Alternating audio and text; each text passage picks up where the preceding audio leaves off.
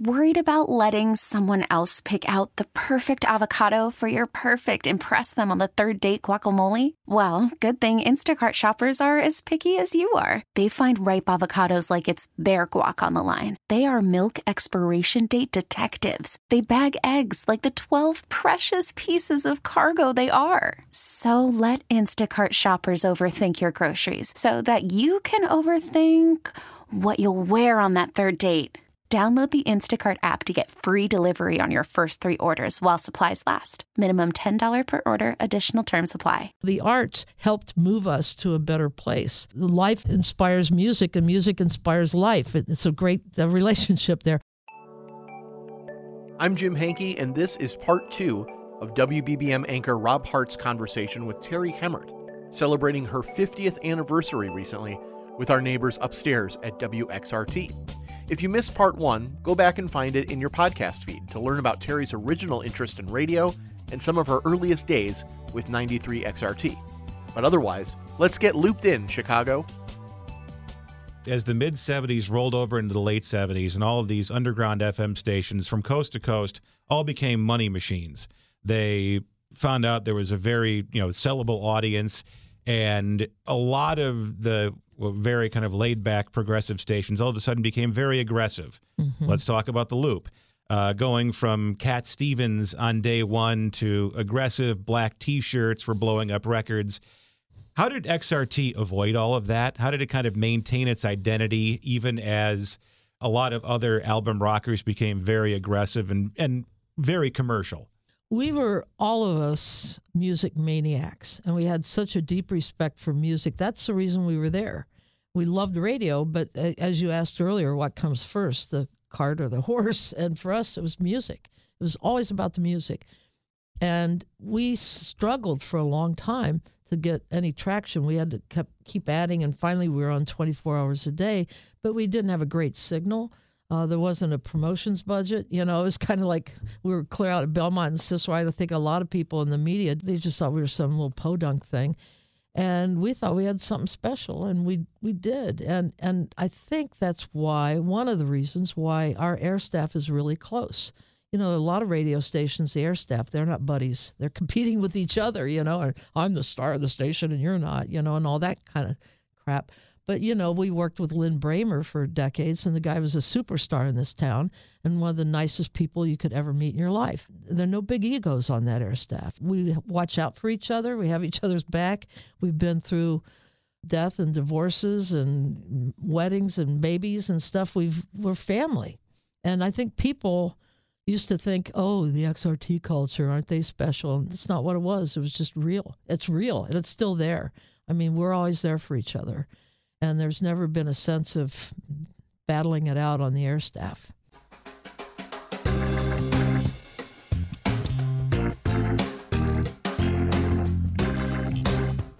And the other thing that really kind of struck me over the years, too, also as a listener and then someone who went into the business, is the relationship it had with the audience and with the community. A relationship with the Cubs long before the company reached a business relationship with the Cubs. Sure. Going into the Pride Parade, supporting small businesses. I mean, I still can tell you about commercials for the Village Cycle Center. Right, and a lot of head shops, yeah, too. I mean, it's that level of community involvement, which seems to only happen organically. Yeah. Well, and I've been public affairs director since I started there, because that's something I did in Rochester, too. And I actually did at GLD. I started, they didn't have public affairs. And I started an interview thing, which I didn't get to do the interview, but I produced it. And I wrote the guy's questions, and he would read them and put a couple vocal pauses in there and make it sound like he was conversational, and get public service announcements on the air and stuff. And I did that, of course, at XRT, and I still do that. And now that I'm on Facebook a lot, I post this things I write for the PSAs, and I get great feedback. People say, I've always wanted to do a volunteer thing, and I just didn't know where to start. Great, this sounds exactly like I want. Or if that's not exactly what they want, 3 weeks later, I'll have something that's closer to what they're looking for. Or to support theater. Chicago's theater scene is amazing. And so we support that in the PSAs. AIDS walks, we did those all through the 80s, and I'd show up with my schnauzer and we'd walk down the lakefront. And so I've always liked that outreach thing and the connection with the community. And I've actually heard from people who had career changes because they moved into not-for-profits. It changed their life, and they ended up, really on a good path. And a story like that will keep me going through all the crap you put through working. That would keep me going for a couple months, just one of those.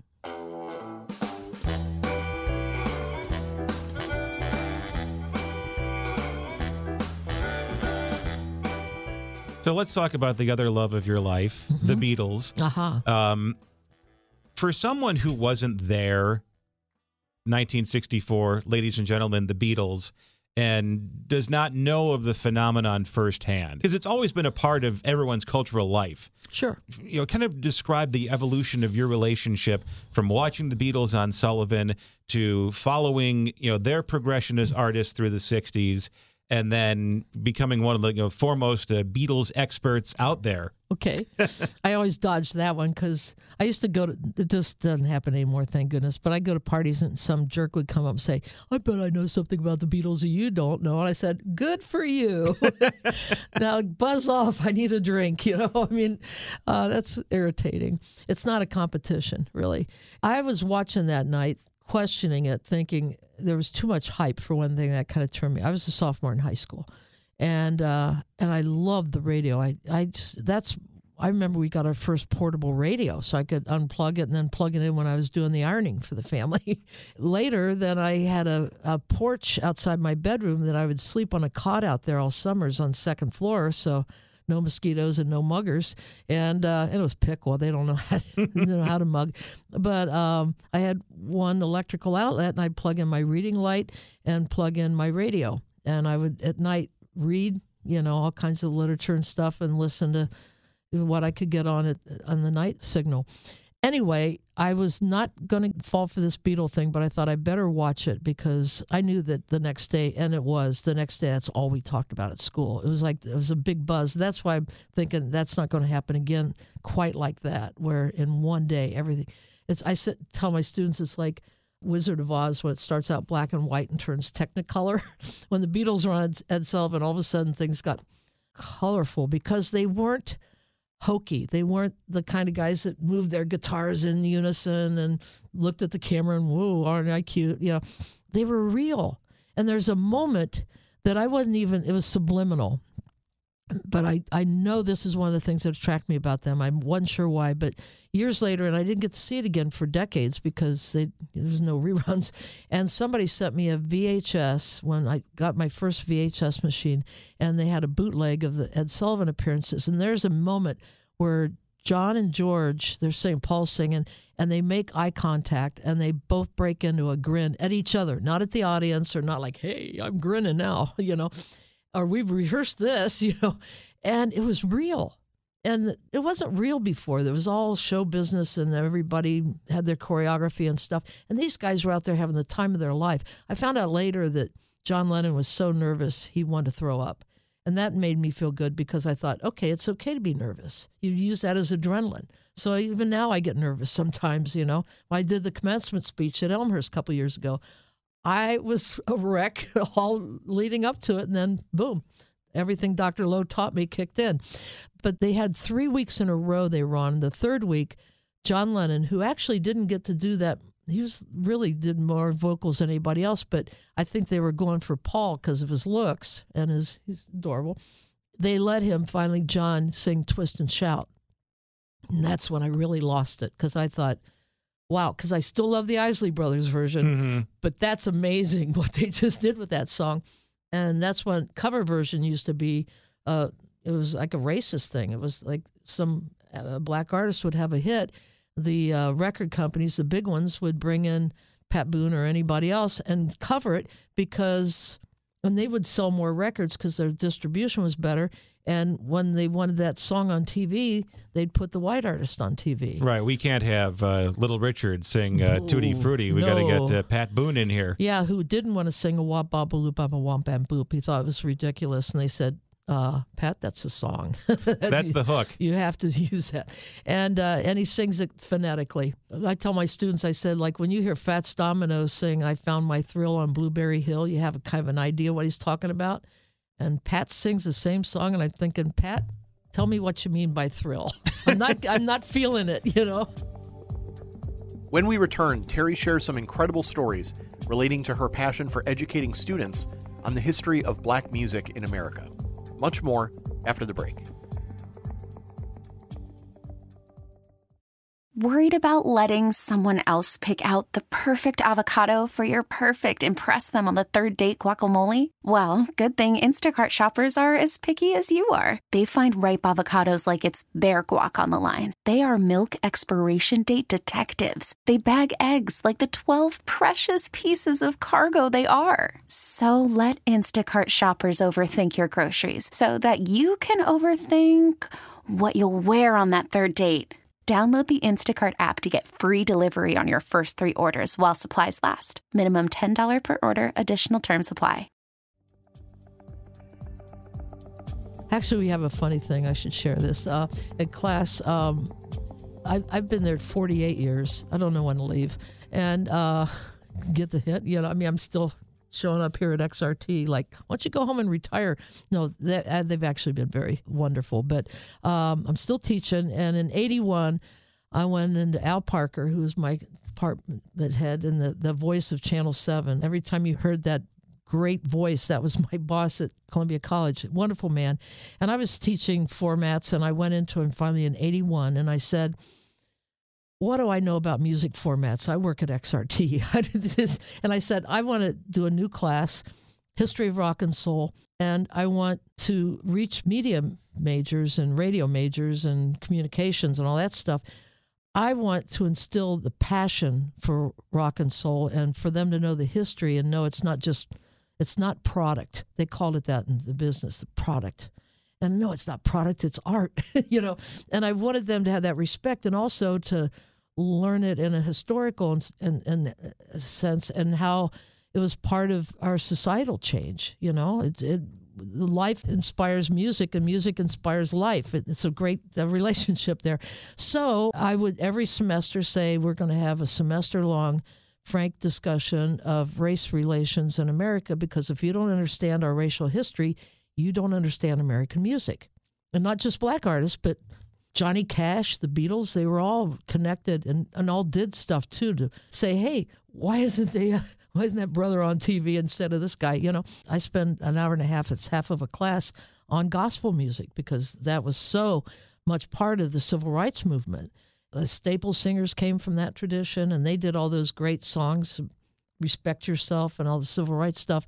So I would do that, and we've done that. But last year, I was talking about Jim Crow laws, because I'm old enough to remember Jim Crow, because we'd go down to Florida to see my grandparents every summer, and we'd stop, and there'd be a colored and white restroom. And I remember having to ask my parents, like, what's that? You know, and they told me, and I was shocked. And I tell my students, too, I said, I think Dr. King owed a debt to music and baseball.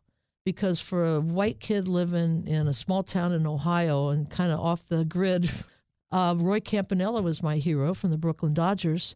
And I could do a whole talk show on that one, because that's his daughter and I are close friends. She ended up going to Elmhurst, and we still correspond all the time. In fact, we were both brokenhearted when the Cubs and Dodgers tanked at the last minute this year. But somebody like me, when I would read Roy Campanella's biography, which I did in 5th grade, and this is my favorite ball player, and I find out what he went through, I was shocked. And that wakes you up. That's woke, you know. Woke's not a bad thing. And same with music. When I found out, you know, how my favorite musicians were treated, it made me angry. And so last year we were talking about something early in the semester, and I finally said, I'll never get a job teaching in Florida. And the kids just exploded. So now I did it every week, and they were waiting for it. And now this semester at some point we'll be talking about how horrible it was, but also how the arts helped move us to a better place.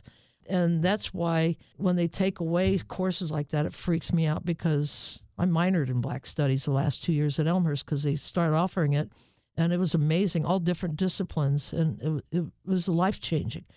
And you don't go to college just to learn rote stuff. You learn to be inspired and learn to question and learn how to think and how to make you a more well-rounded person. Yes, and to keep you going, that you want to learn the rest of your life. As a teacher, I say, if I don't learn, I should retire because I'm not doing it right. I learn from my kids, and that's the truth. I learn all kinds of stuff, and they challenge me.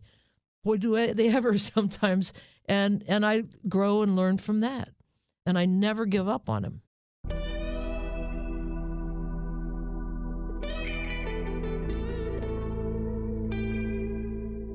Going back to that comment that Jim Stagg made to you at the very beginning of your career, you don't know the value that one sentence could have on somebody else's life. Right. You just don't know, and there could be a moment in your life or in your time as a teacher where you go, well, this was just an average day, but for one of your students, that was the day everything changed.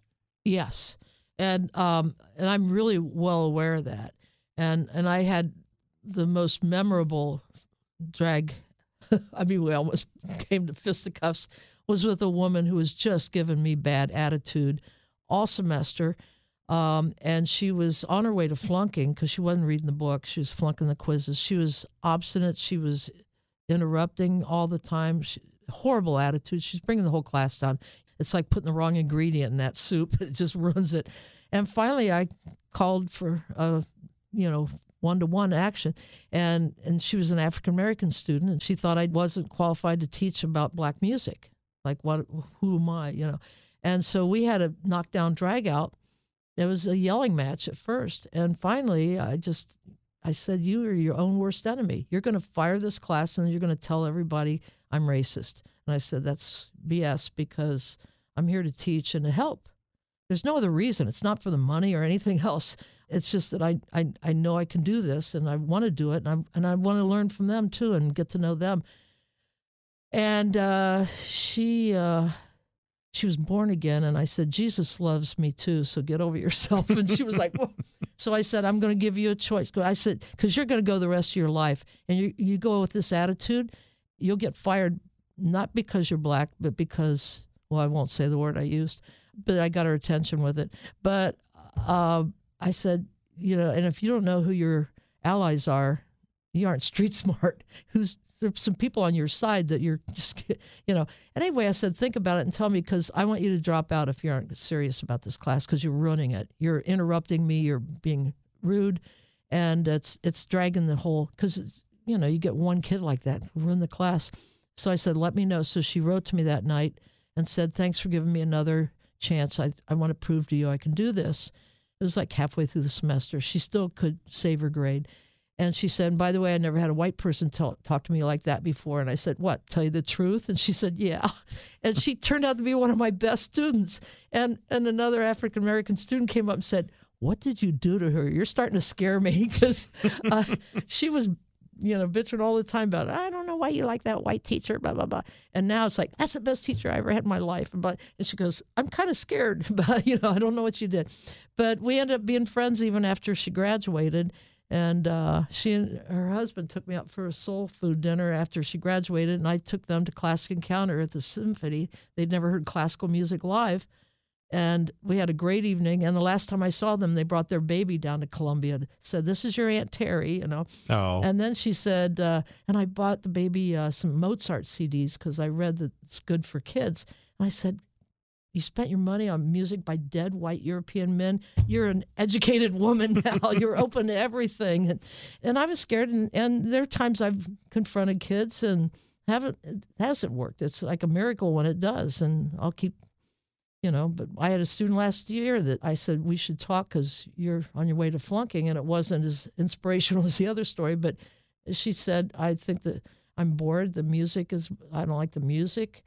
That's some great music, And she said, I don't like you. And I said, well, the good news is I don't care if you like me or not.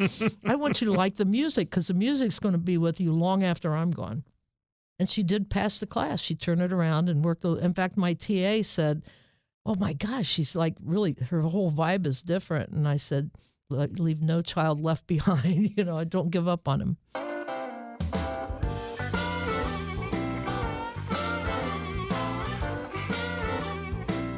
before we wrap this up, I mean, looking back on your tenure, not only as a DJ at XRT, but also as an instructor at Columbia College, it sounds like the through line for your career is you're an educator. Yeah. Whether it's on the radio or in the classroom. I'm my mother's daughter.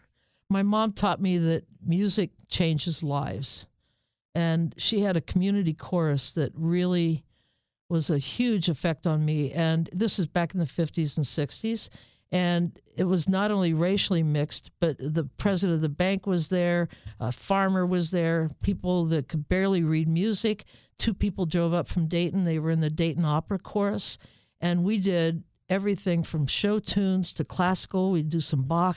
We'd do spirituals, what they used to call Negro spirituals, And in fact, there was one time this gentleman who was a butler for the house on the hill in Piqua, he stayed after, and he'd never call her Betty. He'd always Mrs. Hemmert. And she said, call me. And he said, you know what that hymn was? Listen to the lambs, hear them cry. She goes, no, what? Because you think Lamb of God, or you think about the good shepherd that doesn't shut up down for the night till they find that last lamb. It was about, and this is what I teach in my class, is during slave days, they would come in with the wagons when the people were out working, and they had some other slaves watching all the kids. It's like daycare right out there in the field. And they would come unannounced and put some of the healthy, strong kids in the wagon and take them off to sell them. Now, how does a parent deal with that? They're out there, working like crazy, hot, picking cotton, horrible, and their baby's taken away. And they know that they're going to have a horrible life. They aren't going to see them again. They aren't there to take care of them. It's a hostile world. And I can't even begin to imagine. They couldn't show anger. They couldn't talk to each other. They were spies, where they lived, and, they kept them down. And you couldn't go to therapy. The only outlet was going to church on Sunday and singing that gospel music. And that's why that gospel music is so deep, because it was their liberation music. And he told my mother this story, and she said, can you tell this? He said, no, I want that between you and me. But she told me, she said, and she waited decades to tell me the story, and she said, it affected the way I conducted. It took me at another level, and I got something out of you guys. And if you've ever done choral music and you have a really good director, you think, I can't believe I just did that. It's amazing. And she said that song meant so much more to her. And I tell that story in class. And I said, the thing is, they had everything taken away from them coming over here and made them go to this church that wasn't even their spiritual traditions and all.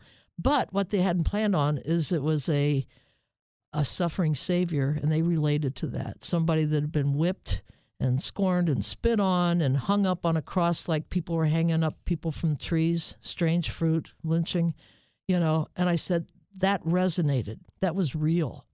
And the master didn't realize he was Pharaoh in all those gospel songs. And then, like, here we have a great tradition, like with the staple singers and like Curtis Mayfield, the stuff that he wrote. And people get ready. There's a train a-coming. That's right out of gospel. And it's a train not only to heaven, but it's a train to freedom. So maybe, just maybe, before we leave this earth, we can still have a good life. And there's that hope and that vision. And I tell my students, remember that the civil rights movement came out of the pulpit. We call him Dr. Martin Luther King. He's Reverend Dr. Martin Luther King. And so that all ties in together. And that's why that music is so powerful. I mean, I certainly, and my ancestors certainly didn't go through that, but it makes it relatable. And that's what the arts do. If you see a play that's just brilliant and great acting, it can really get under your skin and change you. Could give you hope, could challenge you. Music's the same thing. And you never know it all. I love it. I'm preparing for a class encounter Thursday. I was up this morning thinking, how do I tie in Gustav Holst with Star Wars? Okay, and make it, not dumb it down, but make it relatable to the audience and prepare them for the real deal. Terri Hemmert, thank you very much. Thank you. Thanks has been fun. This was a great conversation. Well, you knew your stuff, too. I tell you, you were coming out with things that nobody's ever asked. That's good. Well, it's years of absorbing weird radio trivia. Well, we're both radio nerds. It's obvious. It was either this or something else. What was your backup career? I was going to be a train engineer. There you go. A lot of good train songs. Yeah, there certainly are. Before we end today's show, all of us at WBBM wanted to let you know about an upcoming event to support Mercy Home for Boys and Girls, a local Chicago charity focused on assisting young people who have faced life-threatening adversity. Mercy Home's Lux Gala will take place Saturday, November 18th at the old post office downtown at 433 West Van Buren. And I was joined this week by Mercy Home's Director of Communications, Mark Schmelzer, to discuss Mercy Home's mission and to let you in on some of the incredible auction and raffle items available in an effort to sustain that mission. For listeners at home, let's tell people about Mercy Home, what it is, how long it's serviced the community, and sort of what its overall goals are. And those obviously can change decade to decade. You guys have been running for a very long time, but let's give people the general 411 on Mercy Home. Well, Mercy Home has been serving this community for 136 years. We were founded in 1887 here on the near west side. We've expanded to a campus down on the far south side in the Beverly Morgan Park neighborhood. And we've been caring for young people who have experienced tremendous adversity in their lives, such as abuse, neglect, community violence, homelessness, and all sorts of struggles, and design a plan around how to get that young person not only the safety now that they need, but also the tools and everything that they need to build successful futures, such as a good education, job skills, opportunities to have internships and after-school jobs and all kinds of support, with the idea that they could go on and become self-sustaining, contributing members of their communities. And of course, we also impart the value of giving back to the community, which so many do. And that story is repeated so often. You know, it's a ripple effect. The people who donate and support Mercy Home, people like WBBM and so many of the other Odyssey stations as well, it has a ripple effect on the community because we're able to help a child in need and their families. And when we help promote some healing in that family and in that child, they go on and then impact their community in a very positive way. Well, I wouldn't be doing my due diligence if I didn't ask about some of these items that we're talking about. Yeah. Obviously, get people excited. Raffle stuff, auctions. What are some of the big ticket things that people can be in the running for? Either way, whether it's a live auction, silent auction, raffles. Well, I mean, something that leaps right off the page is Taylor Swift, right? So 2 tickets to a Taylor Swift Eras Tour show under any other circumstances would be pretty incredible. But this includes a show in Paris, France, with a hotel suite and airfare. We have a 6-day guerrilla trekking expedition in Uganda, which is also amazing. This is, again, part of the live auction. A week-long getaway to the Virgin Islands with a 4-bedroom villa. But one of the top silent auction items is a VIP tour of Virgin Galactic's Gateway to Space, and that is out in the desert in New Mexico. We have an Irish trip, but again, we'll have so many other items ranging from hard to get sports memorabilia, jerseys, signed, autographed photos, and things like that. You know, jewelry and happening as it does at November 18th. This is a really good chance for people to go and get some of those very special, holiday gifts that that's someone special in their life, right? So we're hoping that people will take advantage of that and use this event to do their shopping for the holidays. Well, that's great. And this is really great for our WBBM family to hear. It's a tremendous event. Where can people go to find out more about Mercy Home, to find out more about the gala? Sure. Where do you guide them to? So our website is mercyhome.org, O-R-G. But specifically, people can go to mercyhome.org/Lux, that's L-U-X, where they could access all the information about bidding on the auction, which starts next Monday, by the way. People can do that online, even if they don't intend to go to the event. They can bid on auction items online starting next Monday. The information, again, is there at mercyhome.org/Lux. They can learn how to make arrangements for proxy bidding if they want to try to bid on some of these incredible items in the live auction and get their hands on the Taylor Swift tickets, for example. They could get raffle tickets from that page as well. We have a cash raffle prize of $25,000 with other prizes of $7,000 and $3,000. So that is being sold right now, and they can get that information on that same page. And really everything else that they need to know about the event is at mercyhome.org/Lux. But the home itself, please follow us on social. We're on all the channels, and of course, mercyhome.org, where we have a lot of stories about our work. We certainly invite people to get to know us and get involved, if not in Lux and in some other way. We're always looking for volunteers. We're always looking for people to refer children and families who may need our services. And of course, we're also looking for people who may want to make their career here at Mercy Home. Okay, so people who want to work directly in the care of our kids and in other areas around the home as well. So all those opportunities are explained in great detail on our website, mercyhome.org. And I hope your listeners check it out. Well, fantastic. This has been great to share this information with them. Mark, thank you so much for taking the time today. This is great. Thank you so much for the opportunity. This episode of Looped in Chicago was hosted by me, Jim Hankey, and moderated by Rob Hart, with additional recording by Chris Lopez. WBBM's news director is Craig Schwalb, and Myron Kaplan is our managing producer of National News Podcasts. Be sure to follow us on social media at WBBM Radio and at WBBM Podcasts for visual content in relation to our episodes. Thanks for listening, and stay subscribed on the free Odyssey app or wherever you get podcasts, where we'll keep you looped in again right here next week. See you then.